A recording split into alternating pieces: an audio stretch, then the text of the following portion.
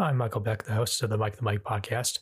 If you've been following along with me, it's great to have you back here again. And if you're listening in for the first time, welcome. This is a place to talk about the arts as well as personal well-being. Sometimes I'll talk more about art, while other times I'll talk more about mental and physical health. But regardless of the topic, I hope to encourage greater openness and understanding as I seek to better understand myself and the things and people around me.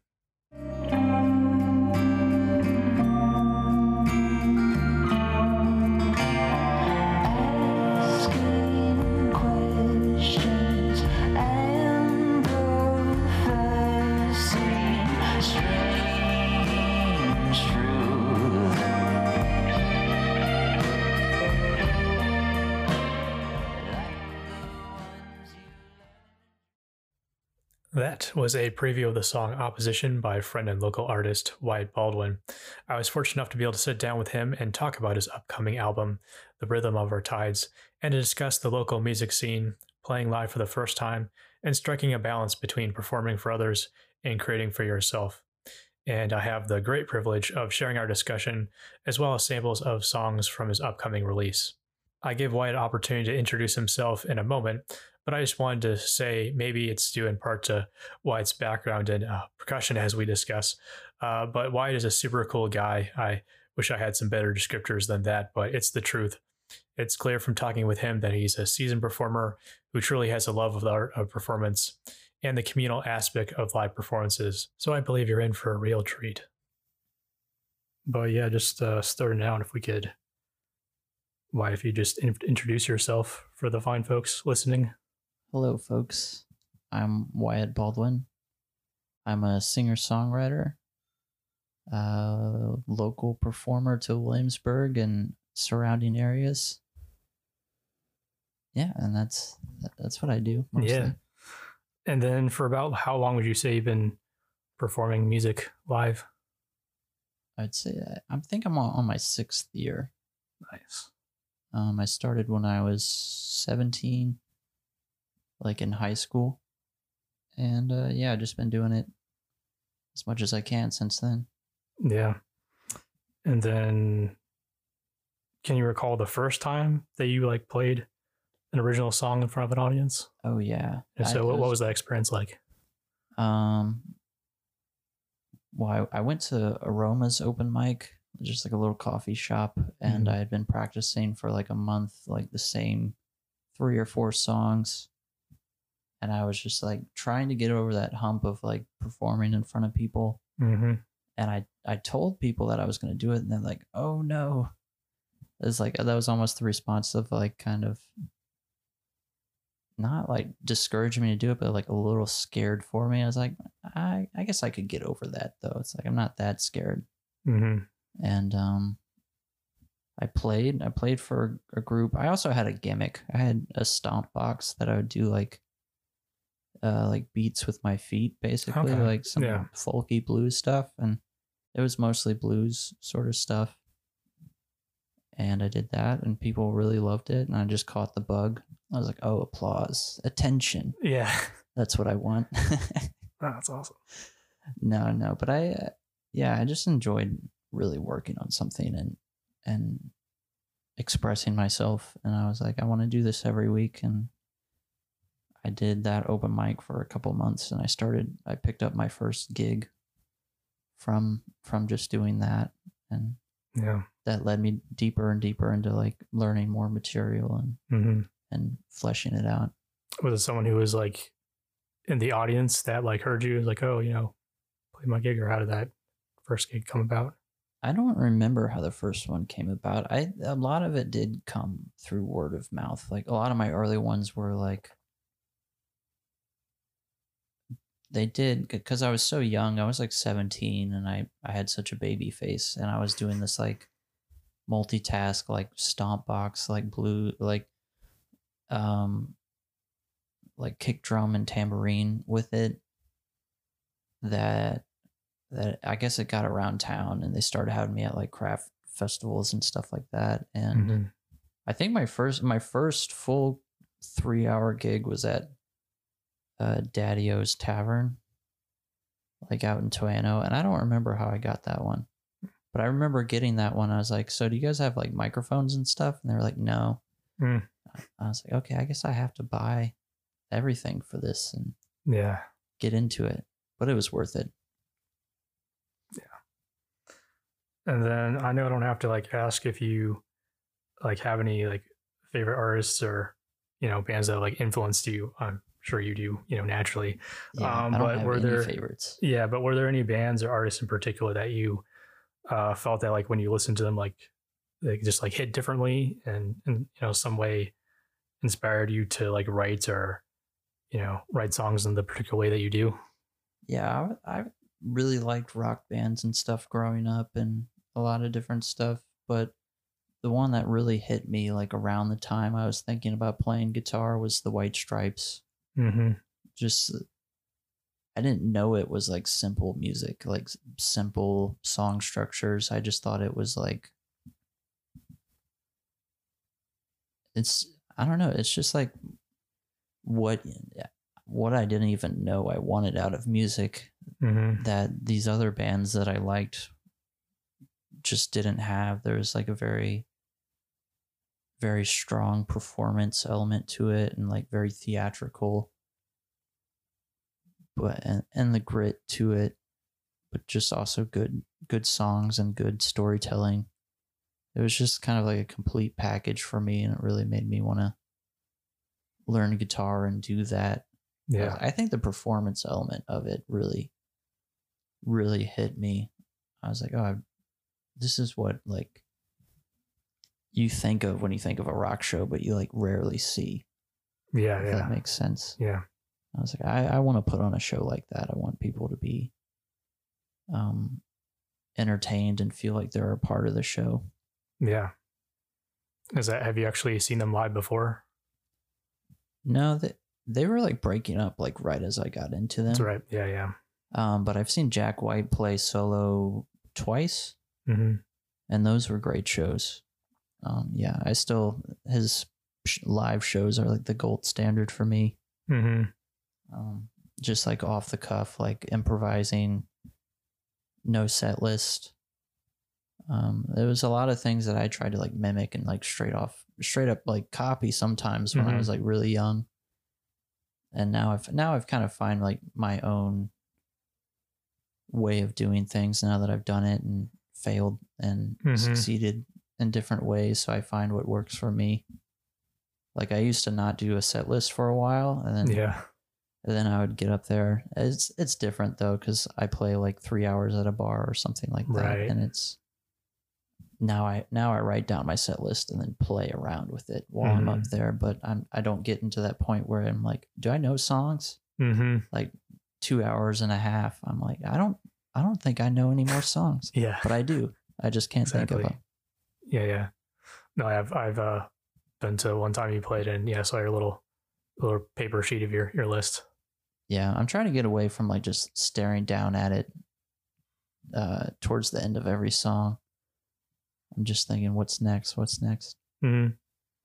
Well, it's good that you're figuring out like what works for you, and I feel like a lot of what kind of becoming like your own like artist and like developing your own style is just like initially like shooting for like what someone else is doing, but then be like, I can't do that, so I'm gonna do my thing instead. Yeah, you can burn yourself out trying to like be too much like your heroes. Or I was talking to this with my friend Elijah about how he asked me, is like, do you ever get that feeling when like you write something or do something, they're like, what would my like favorite artist think of this? Like I wonder what they would say if they heard it or something like that. And I was like, I do relate to that. Yeah. Always, because I don't know, you admire like an artist or somebody that puts a lot of effort or like is very particular about how they do things. So yeah, I don't know. You could probably psychoanalyze that and come up with some interesting things. Yeah, no, I definitely see the temptation in that. I think I've not done that too much, fortunately. I don't know. I feel like that's dangerous. Like, yeah, because I feel like that's almost like, yeah, because like you put them like on a pedestal and like set it so high, and like you're not actually getting that interaction with them. You don't actually know what they think, so you're just kind of like in your mind be like, would they approve? And it's like, how do you Yeah. yeah, how do you Yeah, I think what's I've looked at like people's earlier parts of their career and realized like, oh, they're not developed yet. Like it's still them and they're really good, but it's not quite there yet. So it's like it's kind of fun to just see what comes out of me, and I'm not so controlling over what it is. And yeah. I think a lot of people stop themselves from creating anything by just being too critical of it before it's even done. Definitely. I still have a problem with being like really critical with it when it's done. Mm-hmm. Or I finish something and I'm like, okay, I don't like the last thing I did that much anymore. Yeah.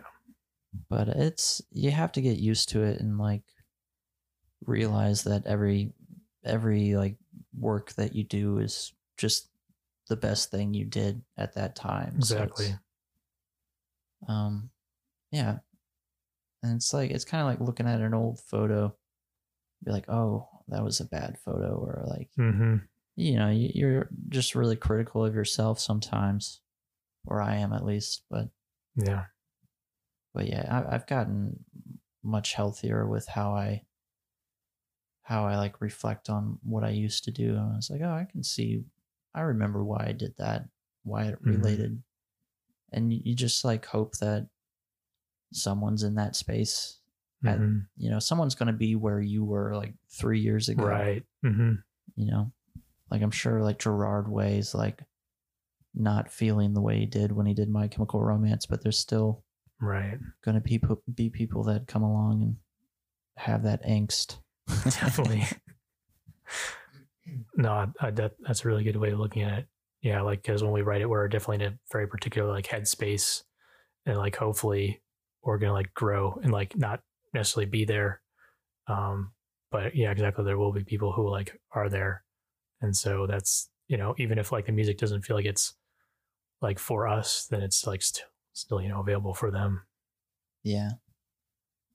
Yeah, it's good to make for the audience. I think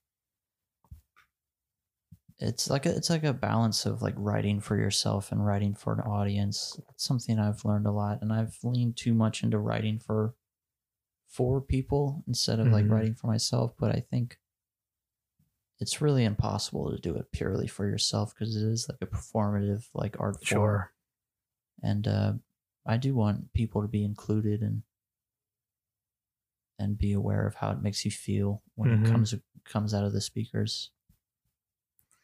Yeah, it's definitely something that I sort of deal with, like with any of the art that I do, is like wanting to be like authentic, and so like in doing so, like not seeing the thing as like a product, but it's like anything that you do that you're putting out there is like you could say like is a sort of like product, and has that performance. So yeah, it's like really hard to, like you said, to be like to like completely believe, oh yeah, like I'm totally doing this for my for myself. Otherwise, like if it was totally for yourself, then like you wouldn't need to share it at all. No one would hear it, right? Yeah.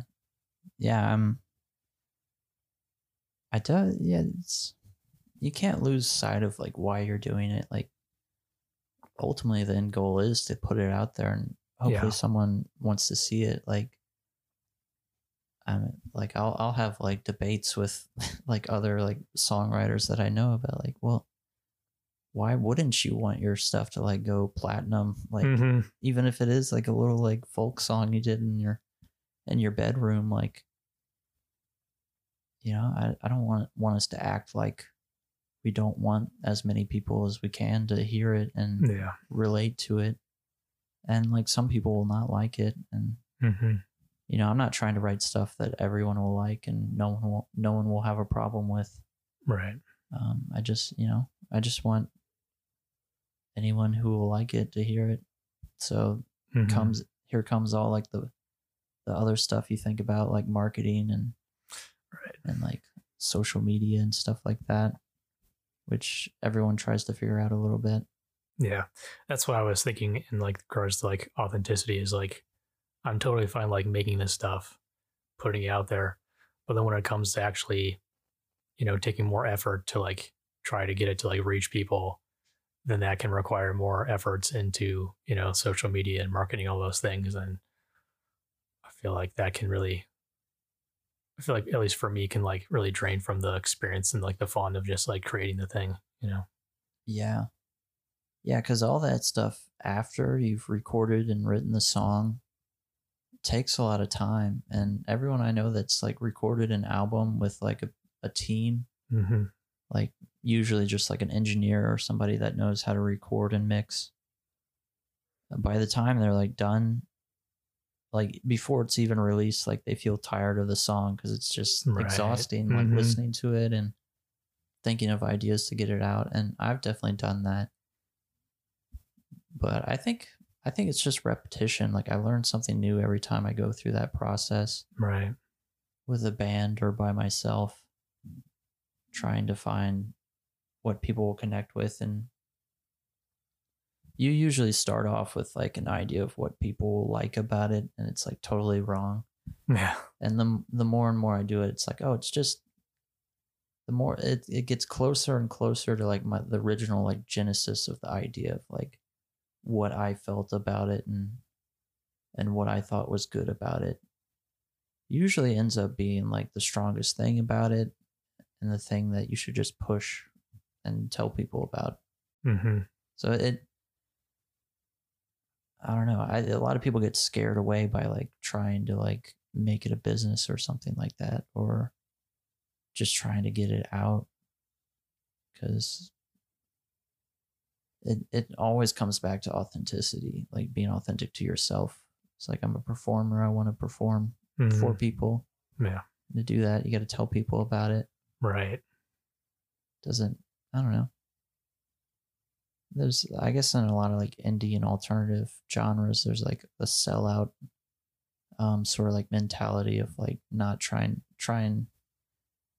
to, it's not cool to be so capitalistic or anything like that. Yeah.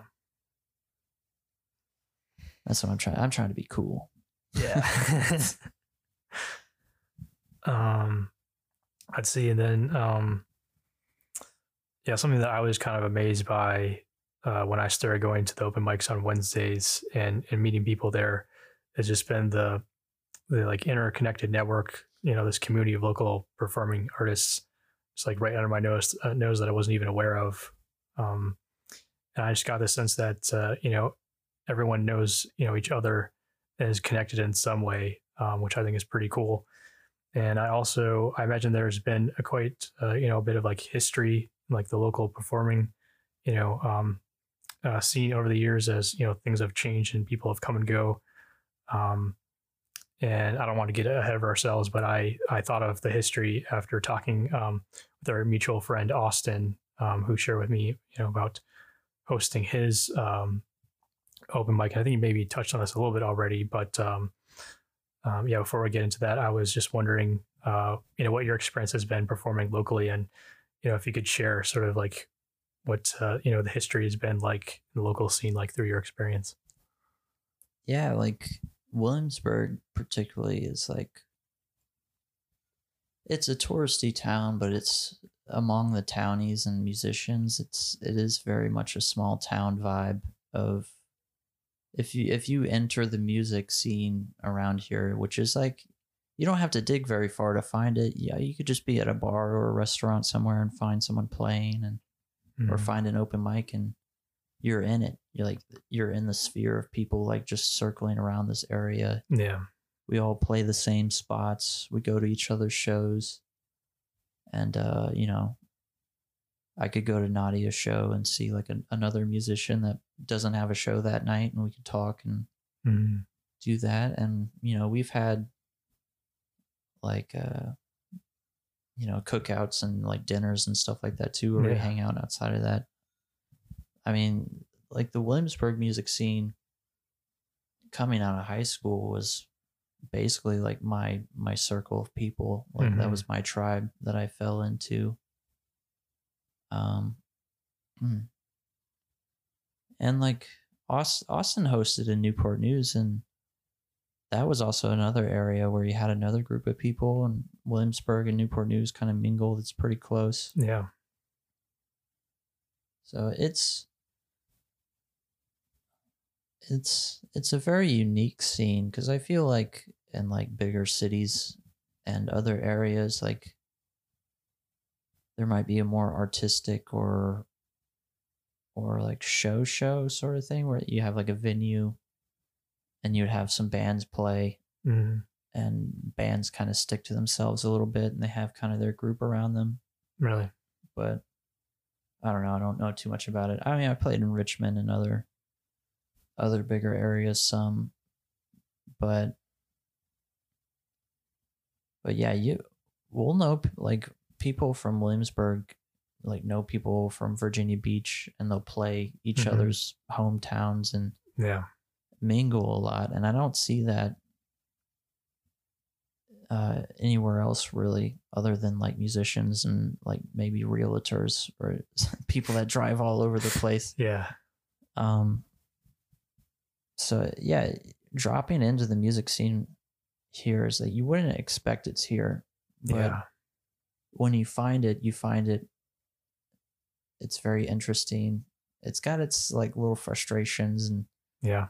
like little small town things, but it is much bigger than people would expect. And Yeah. you do get connected to a lot of people that know each other and Mhm. like, look out for each other and care about each other. And I think the best thing about it is people just want each other to succeed, because Yeah. it means good things for the rest of us to see Mhm. our friends like do well, and it kind of inspires the other people to follow suit and work on their thing, see that Yeah.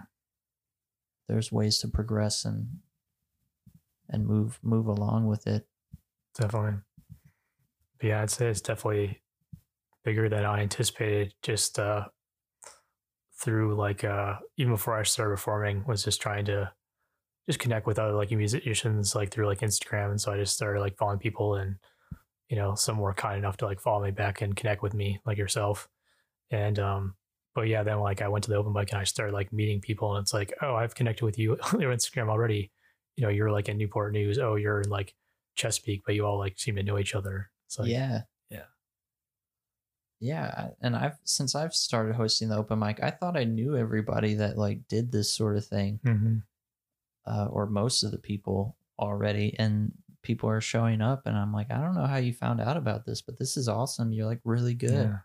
and you're really cool, and it's very rare that I had this plan for the open mic of being like something different in the area, of being like a very creative crowd and a very inclusive crowd where like you could do anything you want, and Yeah. it wouldn't be like jamming where like people would get too scared to get up there. I wanted people that do it all the time to do it right next to people doing it for their first time. Mm-hmm. And I found that the community came out for it and created exactly that. I was like, wow, like you don't ever plan events like that and have them go the way you want them to. So it's been really satisfying hosting that. Yeah, that's awesome.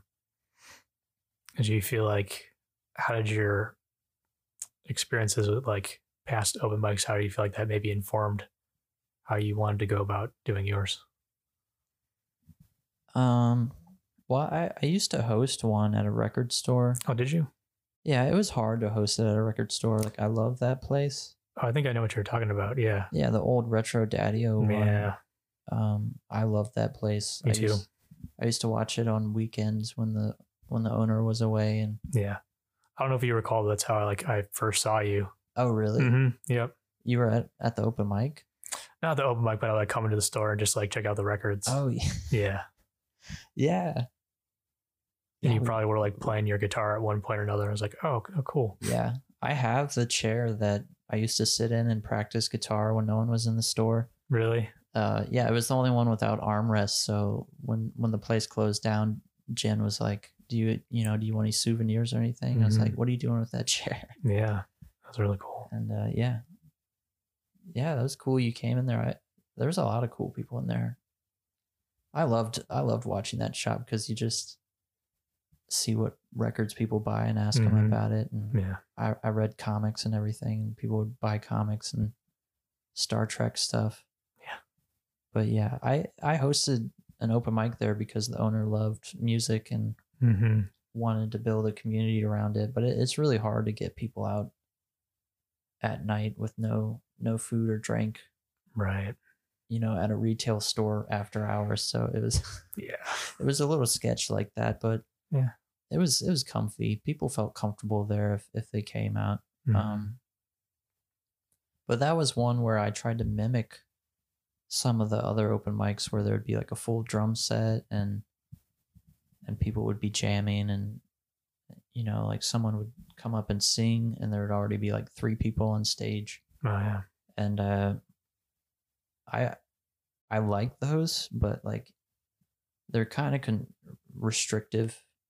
There'll be like weeks when I show up to an open mic like that, and a part of me just like wants to be like, okay, I kind of want it to myself so I can kind of do this thing, because like we write like, I don't know, very like specific songs and like very intentional songs. They're not really songs that a 4-piece band can like just pick up and start playing to. It's not kind of the Chicago blues 12 bar or like a reggae groove that people can fall into easily. So I wanted this one to be like no jamming. Like, I'm not going to have anyone up there when you get up there unless you've talked to them before and you guys had planned out what you're doing. I think that serves the audience too, because like sometimes a lot of the jamming at open mics just won't work.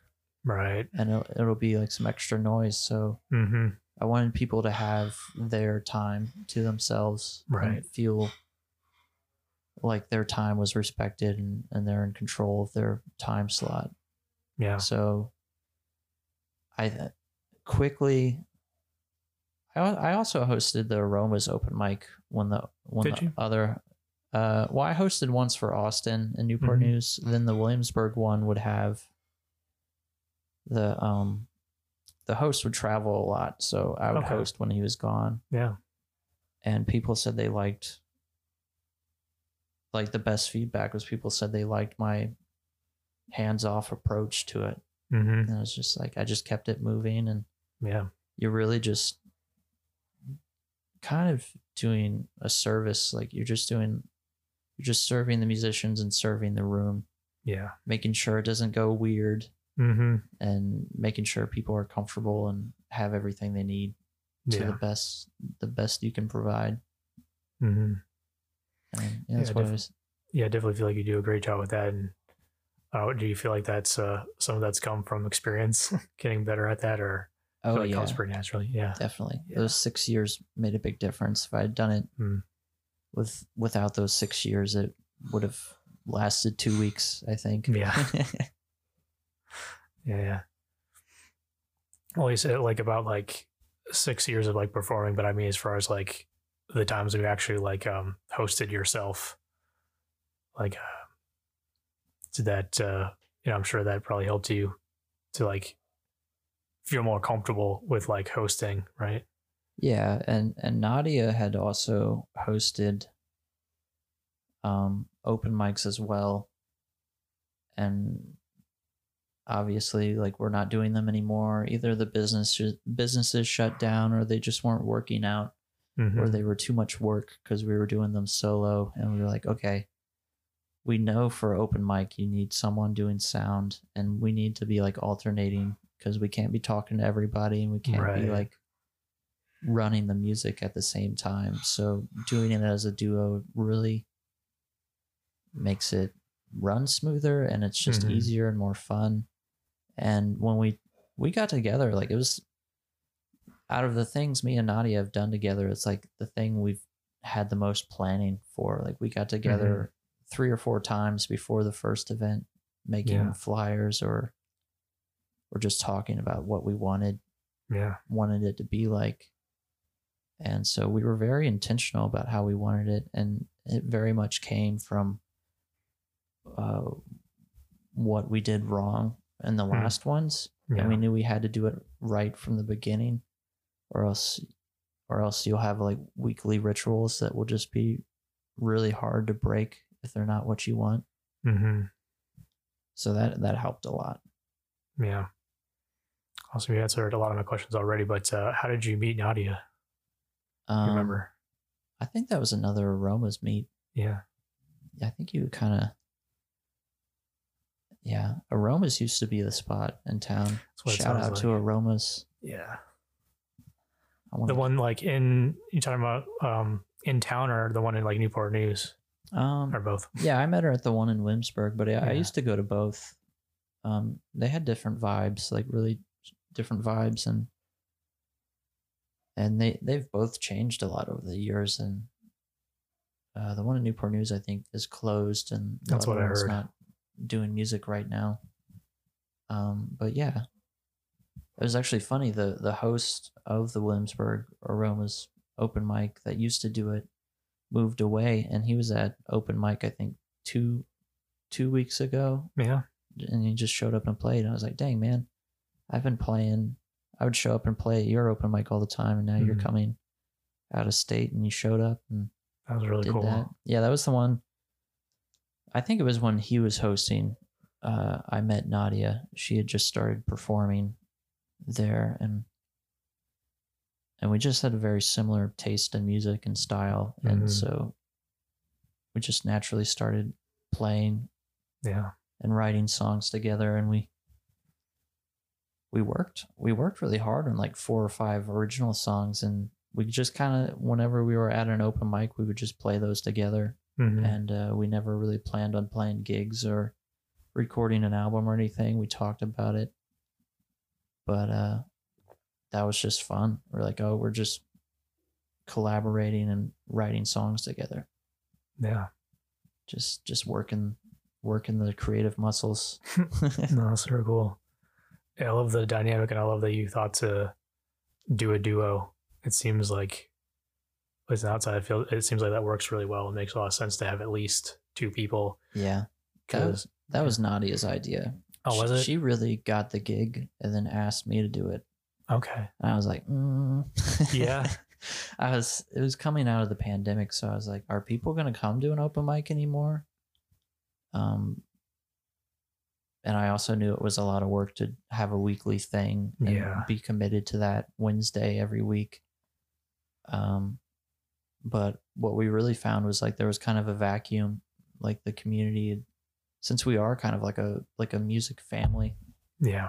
And like the past pandemic has been like rough for like very, very social people who play music and hang out. Right. And so just having a place where I think we really talked about it that way. And it was still like right as the vaccine was rolling out. We're like, okay, like I think we can be careful about this, and I think we need it. I think some of us are going to drop off if we don't get back to it. Yeah. So, yeah, it feels good. It feels good to have the community back. I know I feel like I have my life back a little bit. It sounds weird to say, but a lot of it revolves around playing music and socializing, like that's fair. A week or more. Yeah, that's good. I think for like me personally and some other people, like maybe didn't like have that or like much of a social life before, so it wasn't much change. But yeah, I mean, if I had this before, I'd be like, what's going on? Yeah, if I had a social life before I played my first open mic, I wouldn't be playing music, because I didn't. If I had a bunch of friends in high school, I would have not been like playing hours and hours of music in my room, getting ready to perform. Right. Yeah. That makes sense. Yeah. When did you start writing songs? I started writing songs well, I've shared this a little bit on the podcast before, but it was like in college, I like needed to like write a short piece for like a video, for like art class. And so like I wrote that like late at night, and that was like the first thing I was like, this doesn't suck. I was pretty happy with it, and then I don't know, just kind of kept on just like writing little things, just like in like the note app on my phone. And so yeah, I just started just like writing poems, and then eventually it was like I want to do something more with this. Like I could play like like the box drum, like the cajon, but that was it. It was like I also want to have less like some really like world stuff where it's just like vocals and percussion. I was like I feel like I need something more, so I just picked up just a guitar that like my family had and just started just dabbling, just dabbling. And then yeah, I just kind of over time just dabbling, I just kept on doing it. So I mean, it's been like the actual like recording songs and putting them out, I'd say has been about like 3 years. Yeah, that's cool. So like that thing you wrote in college, was it with drums or guitar? The thing I wrote in college was just for like a video I made. Oh, okay. And just had to have like, I can't remember exactly, but yeah, like one of the requirements is you had to have like a spoken piece, which is terrifying. Oh, so it was spoken word? Yeah, like spoken, I guess. Yeah, just like spoken, something like over the video. So not only did I have to like write the thing, but I actually had to use my voice. And I was like, oh yeah, getting over that vocal scare at first is really tough. Mm-hmm. Yeah, it's interesting. You started with like some percussion, because that's where I lean towards too. Really, having a backbone. Yeah, and I was in marching band and stuff like that for a little bit. Yeah. To like, I don't know, the tempo and rhythm really resonated with me in music, because before I got into like rock and folk music, I was like, I guess kind of into metal and kind of into hip hop a little bit. Okay. Or I had a period where that was like all I was listening to for a while. And yeah. So I think there's something that early on, like I just enjoyed very rigid like beats, or percussion and bass lines. Yeah, I feel like something about sort of the, I don't know, primal like nature of like drums like just made the most sense to me. Like playing my first instrument, I like picked up like a drum set like in high school to play with like my friends play some metal. Yeah. That didn't last long, but hey, it got me the drum set, got me playing music. But yeah, I like anything else with like notes and chords, I was like that makes no sense to me. Like I just want to hit stuff and in time. That sounds good to me. Yeah, I think it's like when I started playing guitar, like a lot of blues riffs were what I leaned towards. There were easy ways to get into kind of like chord progressions, just learning 12-bar blues and stuff. But when I got to soloing, like I realized how percussive I thought about guitar. Yeah. And still a lot of my guitar playing is in my right hand, just muting strings and finding different rhythms to like to play like very basic stuff on the left hand too. Yeah. And finding little patterns to throw into like very basic stuff is really exciting to me. Yeah. Yeah, I do feel like people who sort of lean towards like drums or have more of a, I don't know, percussive way about them does sort of change the way they think about like writing music. I think, or like I think any sort of, like the instruments that you like lean to, inform what other instrument you play. Rather, it's like, like if you're sort of start out and you kind of do drums and you like change to like guitar, you're playing guitar, but you're still like thinking about like drums, and it could be the other way around, and you still sort of be informed by sort of the like like original thing, whatever sort of you're drawn to that makes you tap your feet. Yeah, I find drummers are like the most fun to work with. like even if they're not playing drums, if they're trying to do something else, they're just very collaborative. They're team players, because Right. without a team, they would just be like bashing some It's so cymbals in true. their room. It's so true. Yeah, they're really fun to work with. Usually, really easy to work with, and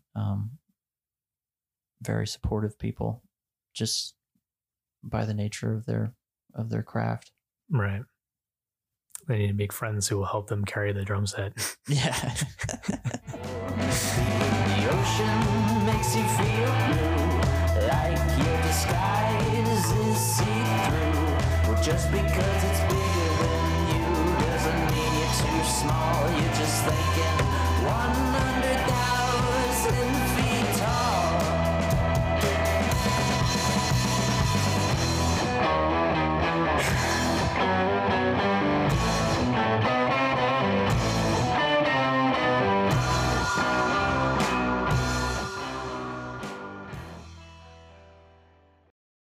You would think drummers are like better friends with bassist because they're like in the rhythm section, but really the bassist usually has this like huge rig that they got to carry themselves. So it's Right.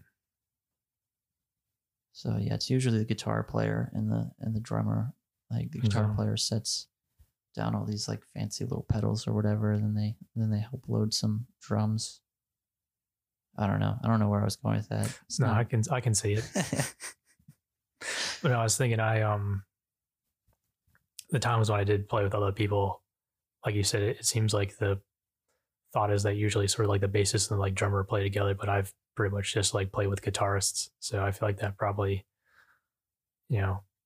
informs my playing as well. Even if I am playing drums, like I'm not really thinking, like I'm thinking in a different way, than someone who's like more used to playing with a bass. So Yeah. Yeah, I think it's hard to find a bassist. And all the bands I've been in with a bassist, it's usually the bassist is the guitar player that owned a bass. And Yep. and usually the bassist is like just a really skilled guitar player. And then there's Right. like some other guys that just have guitars. Yeah. No, that's not completely true, but yeah, you do get a lot of people that just hop over to bass. I enjoy playing some bass every once in a while. Yeah. But I really have to like be spending weeks at a time, like listening to music and really like listening to those parts to really get in that space to do it any justice. And I'm not sure if I do that much justice, but I can get by with it. Yeah. Yeah, I have to say I feel bad even mentioning it because I know that bassists seem like underappreciated, but it's definitely taken me some time to like have an ear for it and like be like listening in for it. But like once I did, it's like, dang, like gotta have some bass, like good bass, especially in like certain types of music. I find make like all the difference. Yeah, and some genres you wouldn't even expect the bass to be so important, but for a lot of stuff it carries the song. Like without that bass there, it wouldn't have that glue to it that makes it what it is. Like I've noticed it a lot in singer-songwriter, like alternative folk, I guess you could say, like some folk pop or something like that. It's the bass is playing like a big part of it. And I guess I've noticed that because I've been trying to like, that's where I'm finding a lot of my stuff falls into sort of that songwriting.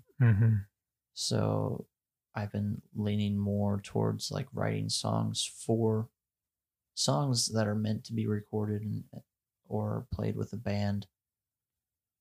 And I'll be recording them, and being a guitar player, like I'll bury the guitar or not write too much for the guitar to play and just really focus on the backbone of it, which I just find is the drums and the bass.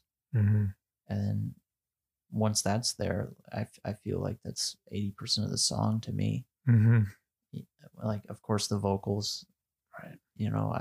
I value highly as being up there, as like being like the focus of the song. But as far as like the music goes, like the bass and drums for like most pop music or anything that's like not classical or traditional. Mm-hmm. I think is just really, really important. Yeah. When in your performances, do you pretty much always play like with an instrument, or have you ever like gone up and play with a band and just did vocals? I did that once. Well, I've never played a show like that. I think for up until recently, I played with my band Bad Lemonade, Mm-hmm. and there's a few recordings where I didn't play any guitar on it, and when I would practice with the band, I wouldn't play any guitar. I had the guitar there, but I would just sing it. Mm-hmm. And but that was because it was a 4-piece. Like everything else, it was like a duo or a trio where like if I didn't play guitar, it would just sound like Primus or something. Yeah. Or yeah. But yeah, I would not be opposed to that. It's funny, when I started, like guitar used to be like my focus. I wanted to be entertaining as a guitarist, and now it's leaned much more to like being a songwriter and Mm-hmm. vocalist. And it's kind of nice to have that feedback. Sometimes people are like, oh no, I don't really see the guitar as your voice. Like your voice is the thing Mm-hmm. Yeah. that's unique about it. I'm like, oh, thank you. Yeah, I've noticed with your art, it's like your art's very intentional. And like when I listened to this podcast for the first time, I was like, whoa, like this, like a lot of people will start a podcast, but this seems like you really commit to like whatever idea you do, and it really carries throughout the whole thing. Like it's not like so many people, including me, will have an idea and do it like half-cocked, not ready, not prepared, no real plan, and it'll just be like, well, I'm not good at this anymore, and they'll do it once and do something else. But like I'll notice you like doing like whole EPs and then following them up with other whole EPs, and the photography with it is, I wouldn't say it's all like planned out, but it's you're very meticulous about it. And you're also like very prolific, because like I was like, oh wow, he's already has like 20 episodes, a couple EPs out, and he's posting photos up everywhere. It's like, yeah, what are you running away from? No, just like, why do you have to create so much? Make me look bad. Oh, because I'm just filling time. Yeah. No, for real. Yeah, it's like I've learned like the value of like keeping busy, but not like being busy for like busy sake, but like finding things that like are important to me, like I find are worth investing in. So that's where like I find value in, you know, doing this podcast and like doing the music. Like feels really fulfilling for me to like to do it and like get to that like end point and be like, oh, I've like, you know, having that like moment, like especially like when I've like completed an album, for instance, like at least for like a day, there's that moment of like high, like, yes, I did it. And it's like, okay, what next? But you know, yeah, it's really satisfying to complete something. That's why I'm like a big proponent of like quantity over quality. Yeah. Because I feel like there is that satisfaction of getting something done. And I feel like the more that you do it, you know, you're naturally going to grow over time the more you do it. And sure, there's going to be stuff that's, you know, might be a little bit half baked, or, you know, hopefully it's going to get better over our time. But I feel like you can really stunt yourself by being like, oh, like it has to measure up, has to be this quality, or else it's like, you know, not going to be done. But yeah, it's like just do it at a certain point, you know, like better to do something that's not good and do something than to not do anything at all. Yeah, I think that's a really healthy way to think about it. Yeah. And I agree with it a lot. I think a lot of people want to get good at it then do the thing. Yeah. But you have to do the thing to get good at it. Mm-hmm. And yeah,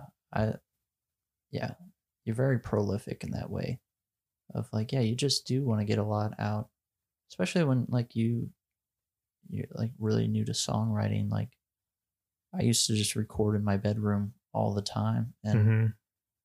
I've hidden that stuff away on a hard drive somewhere, and just like it's gone because I was so young, and you just have to get something out, and you just have to get comfortable with it and learn how to do it. You said something really interesting. I forgot what it was. That's okay. I was like, I totally agree. I was about to say the same thing. But no, I really appreciate the feedback. That's good to hear. And no, I'm forgetting what I was gonna say. It's a shame that you like read some stuff that you feel like you lost. That's oh no, it's not lost. I saved it. Oh, did you? Yeah, it's not easily accessible anymore. It's in a closet somewhere, so it's saved for the future. But I don't want to be reminded of it too soon. Okay. Like, not that it's bad or anything. Well, I guess technically it is bad, but Debatable, subjective. yeah, it's just, I was just young and was trying to find what sticks, and so it's like all the stuff that didn't stick, and I think it'll be good maybe like 20, 30 years from now, crack it open. It's like, oh, wow, look. Mm-hmm. I want it to get to the point where I don't remember it anymore and I can pull it up and it reminds me of it. But right now I remember it and I was like, all right, I don't need the reminder right now. I don't need this cringe. I was going to ask you if it is, how far you're sort of not disdain for it, but yeah, as if it's actually like, oh, it could be better if you're like, oh no, like cringe. Yeah. Yeah, it was definitely cringe. And I think it was just, I was very experimental with songwriting and words. I love the medium of writing. Yeah. And like language. And so a lot of it was like a play with language and not really aware of like what my language was saying, or even though I thought I was saying one thing, but like now if I listen to it, I'm like, oh God, so exposed.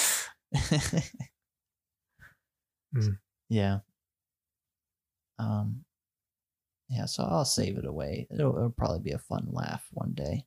Yeah. Right now it seems just a little too recent. I understand. And it might make me a little too in my head about writing now. Yeah. So I like where I'm at with writing right now. I did like kind of an overcorrection of like very like for a while trying to like write stories and characters and like being very metaphorical, trying to take the listener somewhere true, but like not too personal, like not too me, not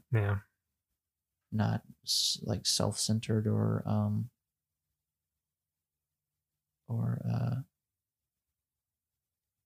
I don't know if it was like trying to like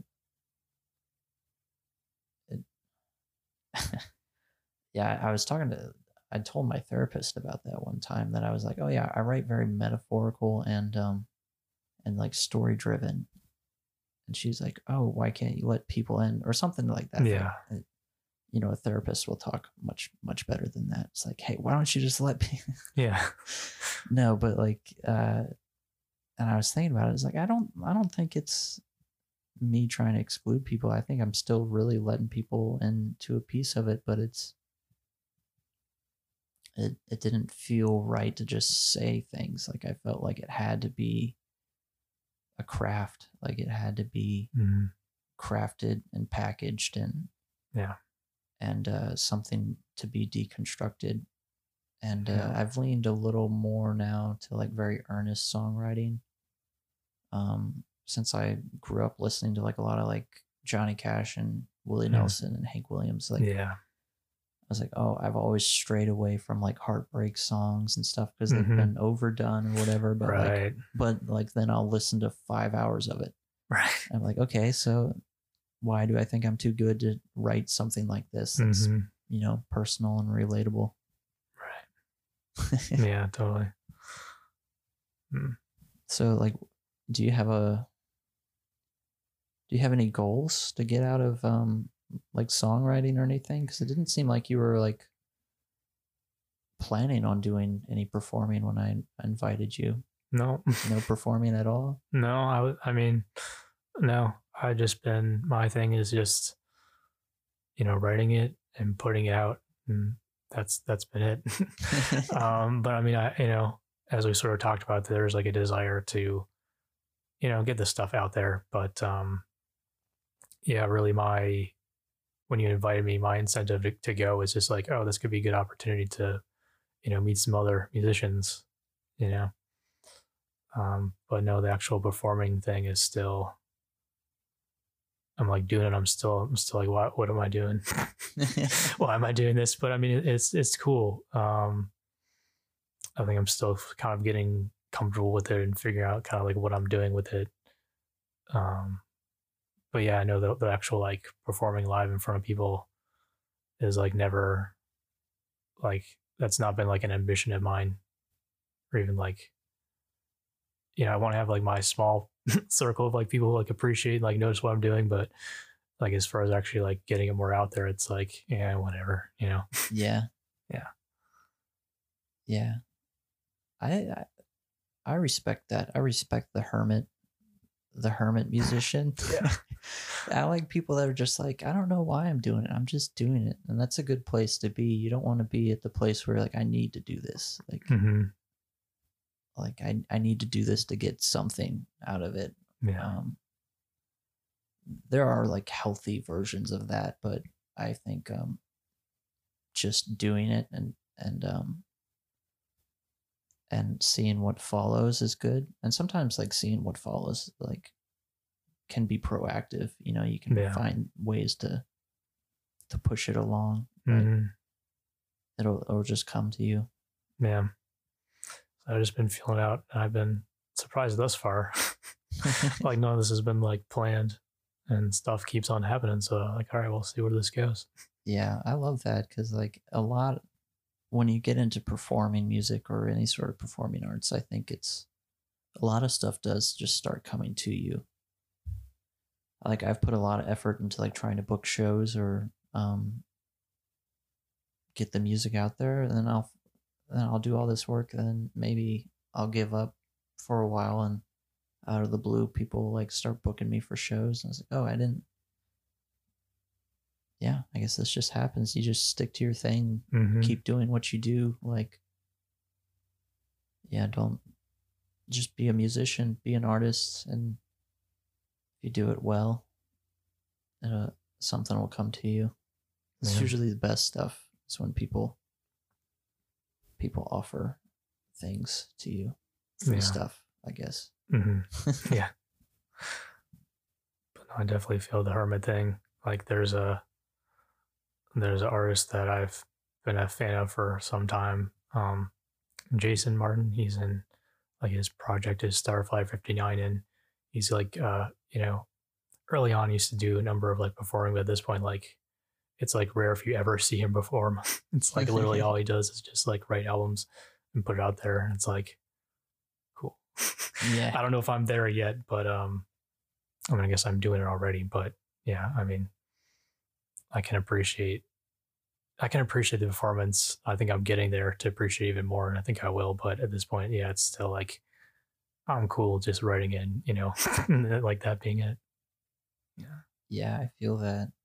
I've gone through periods where I've been the hermit, and Yeah. it's usually when I am recording. Like this past 3 years, I've been like really getting back into recording and trying to like really figure it out to be somewhat professional about it and have somewhat studio quality at home. Mm-hmm. And so I've been like working on an album for 3 years, trying to really like be thorough with every part of the process. And I've really learned every part from like performing for the mic and setting the mics up Right.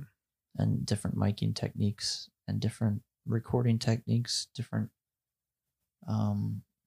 playing with the order of like or the planning of a song, because it's been recording drums and bass and guitar by myself to them. So it's like I'll try one like guitar first, one drum first, or one yeah, I'll just do like a song 3 or 4 times, like starting it over until I've got like the solid base, and I'll build around it and going from there, researching, mixing, and talking to some other engineers about it. And the whole time, like, it's, you know, just the community is like of other artists that I know is like, you need to do some shows, man. Yeah. Like, when's your next show? And I'm like, it's almost done. I just need 3 more months. Yeah. And it's like I'll be mixing for 6 more months or something like that. Yeah, it's still not done. It's fair. very close to being done though. Yeah. I have like 2 songs that I think are not done yet, and it'll just be sent off to be mastered. I think I have all the pennies saved up to get it mastered and pressed. Yeah. Oh, you're gonna get it pressed? Yeah. I like having, well, not vinyl, maybe vinyl, but I have thought about doing like maybe a single on vinyl, and yeah. I found my friend of mine got some vinyl pressed and showed me a place online that does it for, you know, what's somewhat affordable. And I was like, this might be worth it to do some vinyl. I hope no one hears that though and like demands vinyl. Right. Because I'm on the fence about it. Maybe vinyl. Yeah. Request it if you want vinyl, but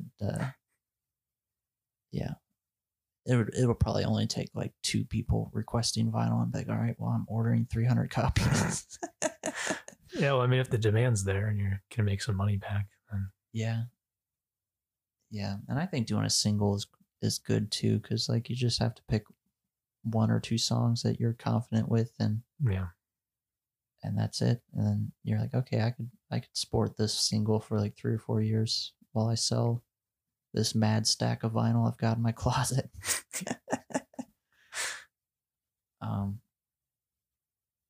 Yeah, recording is crazy. I definitely feel like performance comes first. Like there's definitely something that clicked with me in performing, and there's a lot of people that get stage fright, and for me, I would get a little nervous and you get a little antsy before you perform. And I still have a little bit of that, but it's never been like the damaging nerves that I've seen other people go through of like just not being able to do it and just being miserable doing it. I've always been like, yeah, I've worked really hard on this and I want to share it with you, and I like the possibility of it going extremely well, and the risk is fun too, like trying to, you know, go into a dive bar and not have it go off the rails like an hour in. Like, you know, there's a lot of these places I'm showing up after happy hour. and like, you know, you're trying to play a mixture of Rolling Stones original music, Coldplay, and like 400-year-old Irish folk tunes to people that have been drinking dark liquor for 4 hours. And you're just like, all right, I hope this goes well. I was like, I hope they receive it the way I hope it's received. As much as it can be, right? Yeah. It's like, yeah, you know any Tom Petty? I'm like, no, I know. I'm literally playing everything I know. Right. You think I learned more than 3 hours? I didn't. Oh my gosh. Yeah. I know. Sometimes I feel like I only know an hour and a half. And I was like, I don't know how I played 3 hours. Yeah. Like an hour and a half is where I feel comfortable. It's like, this is where I feel like I've played the the best I could play. Yeah. And that's the way I feel, but I don't think it's necessarily true because I'll surprise myself and the other hours are like, because I had a gig the other week where I played 2.5 hours and then everyone was basically going home by the time I was doing my last set, and I was just playing for the cleanup crew and a few friends that were there, and that was like my best part of the night, playing like the leftover songs Mm-hmm. and just like really getting into it. Yeah.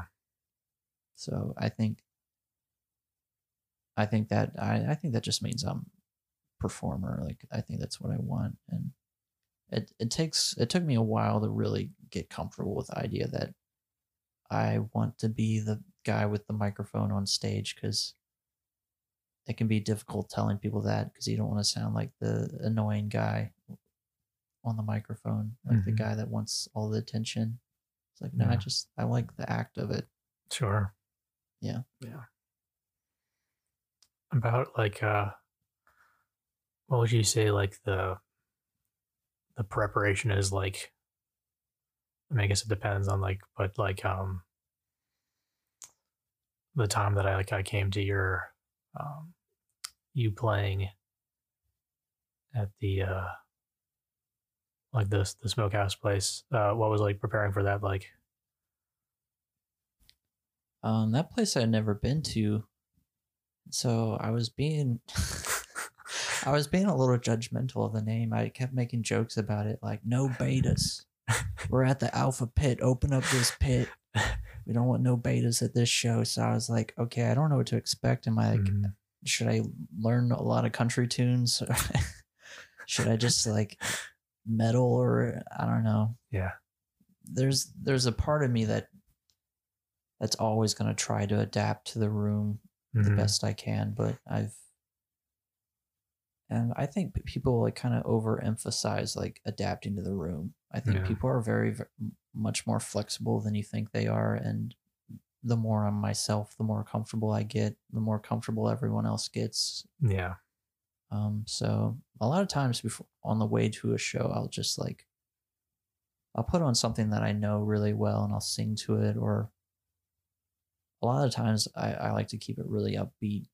I'll like really turn it up and like something very like visceral, like get the body moving, because playing for 3 hours, like you set up all your stuff, and by that time, like you already kind of feel like you need a breather, like loading in and setting up, and so like I really feel like I need to activate my body, and then like it'll put me at ease and more comfortable. Really loosen it up. Yeah, that makes sense. When I was taking like a public speaking class in community college, they talked about like different techniques you could do for like preparing it. I think one of them was like, it's kind of like along those lines of like moving your body, and like because there's like so much energy that, or like nervous energy that can be released, and it seems like once you actually just kind of like activate that by doing something physical, seems like it helps alleviate that. Yeah, and there'll be like days where it's like maybe to a degree, like sometimes performing is inauthentic, like inherently like inauthentic, because there'll be times where like I'll be like not having a good day, and like I'll be like psyching myself out in the car trying to like be like be fun Yeah, like think of a joke or something, or like I'll put on comedy and try to like laugh a bit, and like that's usually what I do when I feel bad anyways. I try to get some laughter, but I learned very quickly that you can't be like the depressed person with a microphone. Like it's when you're on the microphone, especially when you're playing like very local, like at a restaurant, people are like having dinner, and you can't be like telling them about your problems. Like, you gotta, like, you can make a joke about it or something like that, or try to make them laugh. It's that's something as I've gotten older, it's like oh, you have to have like an entertainment value to this, like be an entertainer. And that, like, I don't know, performing is just very therapeutic to me. Like even don't get me wrong, there's like bad nights where you're just like, oh my God, I can't believe I did that. Yeah. But those don't happen very often anymore. So if I just embrace the work, like it's like it's the best high that I know to really do my best when I perform and make people feel good, or like at least maybe not even entertained, but just like, just something different for a while, something. In a lot of ways, it does come off authentic, just having a person with an instrument in a room. It's like doesn't necessarily mean you have to like lay yourself bare for everyone to see. It's just like, I'm just a person here, and I'm trying my best to, beat the radio. Like, trying and just competing with the NFL game on screen. And doing my best. That's good. Yeah, I feel like I'm still sort of finding that balance, or like whenever I do perform, like what my performance is like, because I do feel like, especially since I haven't been playing my instrument, I just be my vocals. It's been like a whole new like level of like vulnerability. Yeah, because I feel like it's like, I don't know what it seems to the audience, but to like me, it's like, oh, like there's like, even though some of like the like recordings like are me, I feel like people don't necessarily know. They just like hear a backing track, but I feel like the actual thing that's like put in front of people is just like my body and me, like, singing stuff. So I feel like it like really strips it down. I was like, oh, like I wonder if people like are listening much more to like what I'm singing, and it's like, oh, like what I'm singing is very personal. Yeah. So, yeah, that is tough, because I think a lot of people don't, especially when you pop up on an open mic, something like, it's very it's very easy for all of it to fall in the background, and it's there is an audience there that's with you through the whole thing. Yeah. But a majority of the people aren't going to like dig that deep into it. It's going to be a passing thing for them. Right. And so like it's rough. Like when you're singing to a track, it takes a lot of confidence to go that route, because they're not going to see like they're not going to like see the work that went into it getting up there, as opposed to like seeing someone making everything you're hearing in that moment. But I like the tracks, like as someone that records myself, like having the tracks and like having to prep things for performances, like a different type of work that I think is harder for like a general audience to like appreciate. Yeah. But yeah, I think it's something that could work out really well, and I'm excited that other people are trying that, or talking about playing more to backing tracks, because I think like the speakers we have now are like so much better than like the ones I had 6 years ago. And like it's just getting cheaper and better and better and better. And I think even people that like are hardline like analog or acoustic are gonna eventually be embracing more and more digital stuff. And I think I've always wanted to incorporate like a drum machine or something into my live shows, and I think the technical aspect of it always held me back. But I think you can express more with it if you don't put the work into it and have the practice with it. Not necessarily work of it, but just figuring out that lane, it's much more exciting because it's so new to me. Yeah. That yeah, I think it's really cool that you're doing that. Yeah, I think it definitely puts my mind more at ease. Like to consider that people like that I am more in the background. Like that's fine. Yeah. you don't need to listen to what I'm saying. But also, yeah, I think as much I am eager to get back to playing an instrument, there is a part of me that's like, well, if I keep on doing this, maybe it will inspire more people to consider that as an option. Kind of like when it's like Nova, sax guy, when he was, doing his backing track, that gave me the idea that, oh, I could do that. So it's like the more people who, do it, the more people actually be like, oh, that's a thing you can do. Cool. Yeah. She's been doing that for a while. Yeah.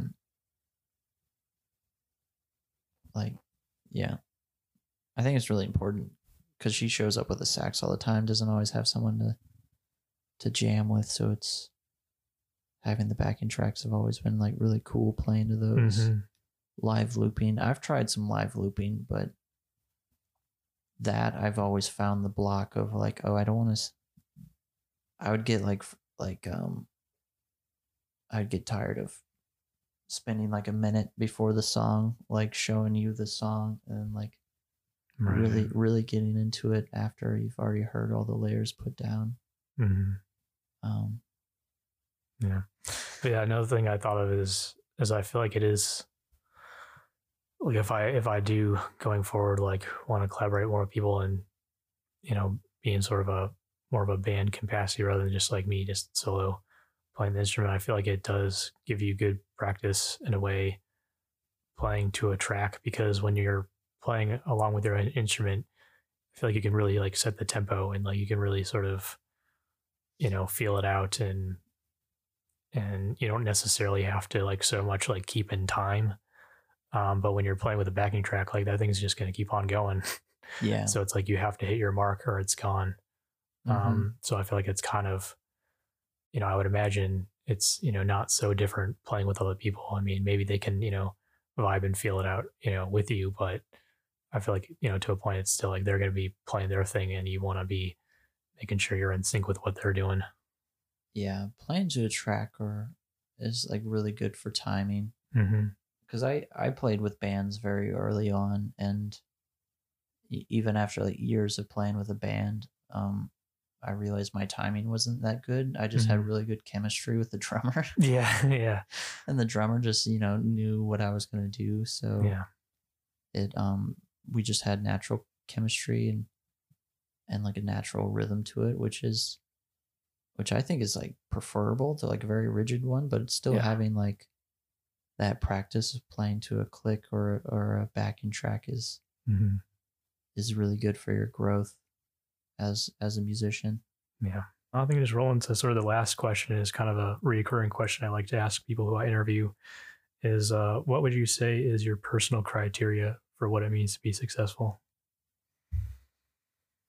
Oh, wow. Going in deep for the last one. Yeah.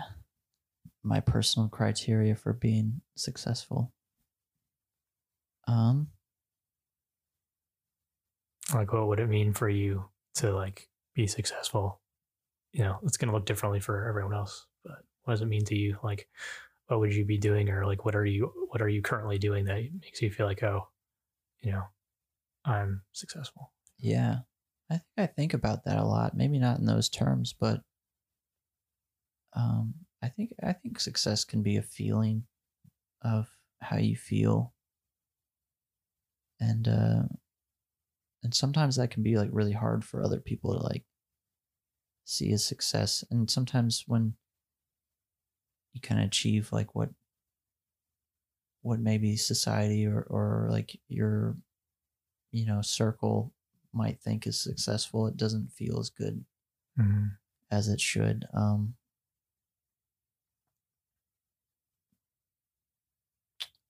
I don't know, so much of success like pertains to like work, I suppose, like work, toil, sweat, blood and tears.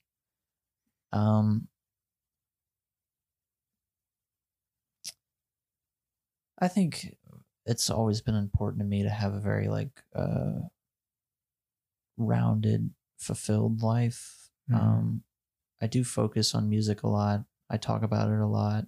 It might sound sometimes like it's the only thing I do, but having good friendships and personal relationships and family can be important too. You don't necessarily need it all. But I have felt really good about, just setting little goals for myself, and then getting to them, like in music, playing a certain amount of nights and running the open mic, having like a weekly thing. That was kind of a goal for me, to have like some sort of weekly thing that was like, kept me in it every week, kept me going with it. And so yeah, I've just been feeling good. I've felt good, and just letting my mind be grateful for what I have and what I've done and what I have done. And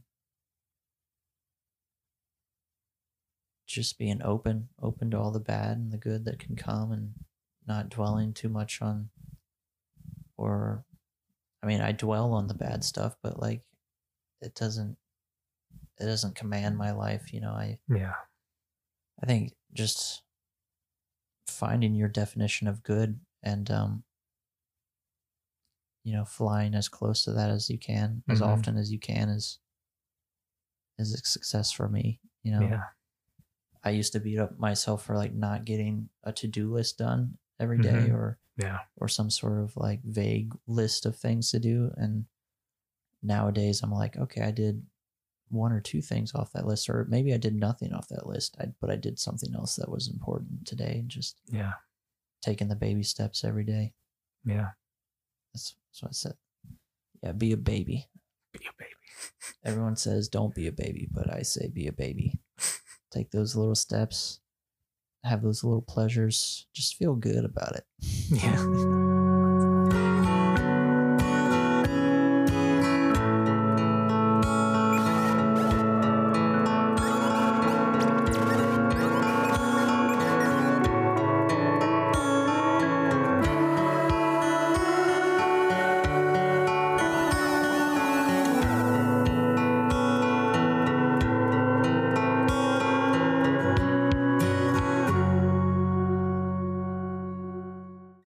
Thanks again to Wyatt for joining me on the podcast. We actually recorded this conversation in person, and it was like the first time doing like an interview, not over video call. So yeah, pretty cool. If you enjoyed the music samples that you heard, I encourage you to find his music online, find him on Facebook, or give him a follow on Instagram. His handle is The Wyatt Album. And be on the lookout for his upcoming release, The Rhythm of Our Tides. Thank you for tuning in to Mike the Mic. If you have any comments or have a suggested topic for a future episode, or if you would like to inquire about joining me on the podcast, you can email me at beckm.podcast@gmail.com, or you can direct message me on Instagram at mikethemic.fm. You can find all those addresses mentioned, as well as any related links and citations for this episode, listed in the episode's description. Until next time, stay well and take care.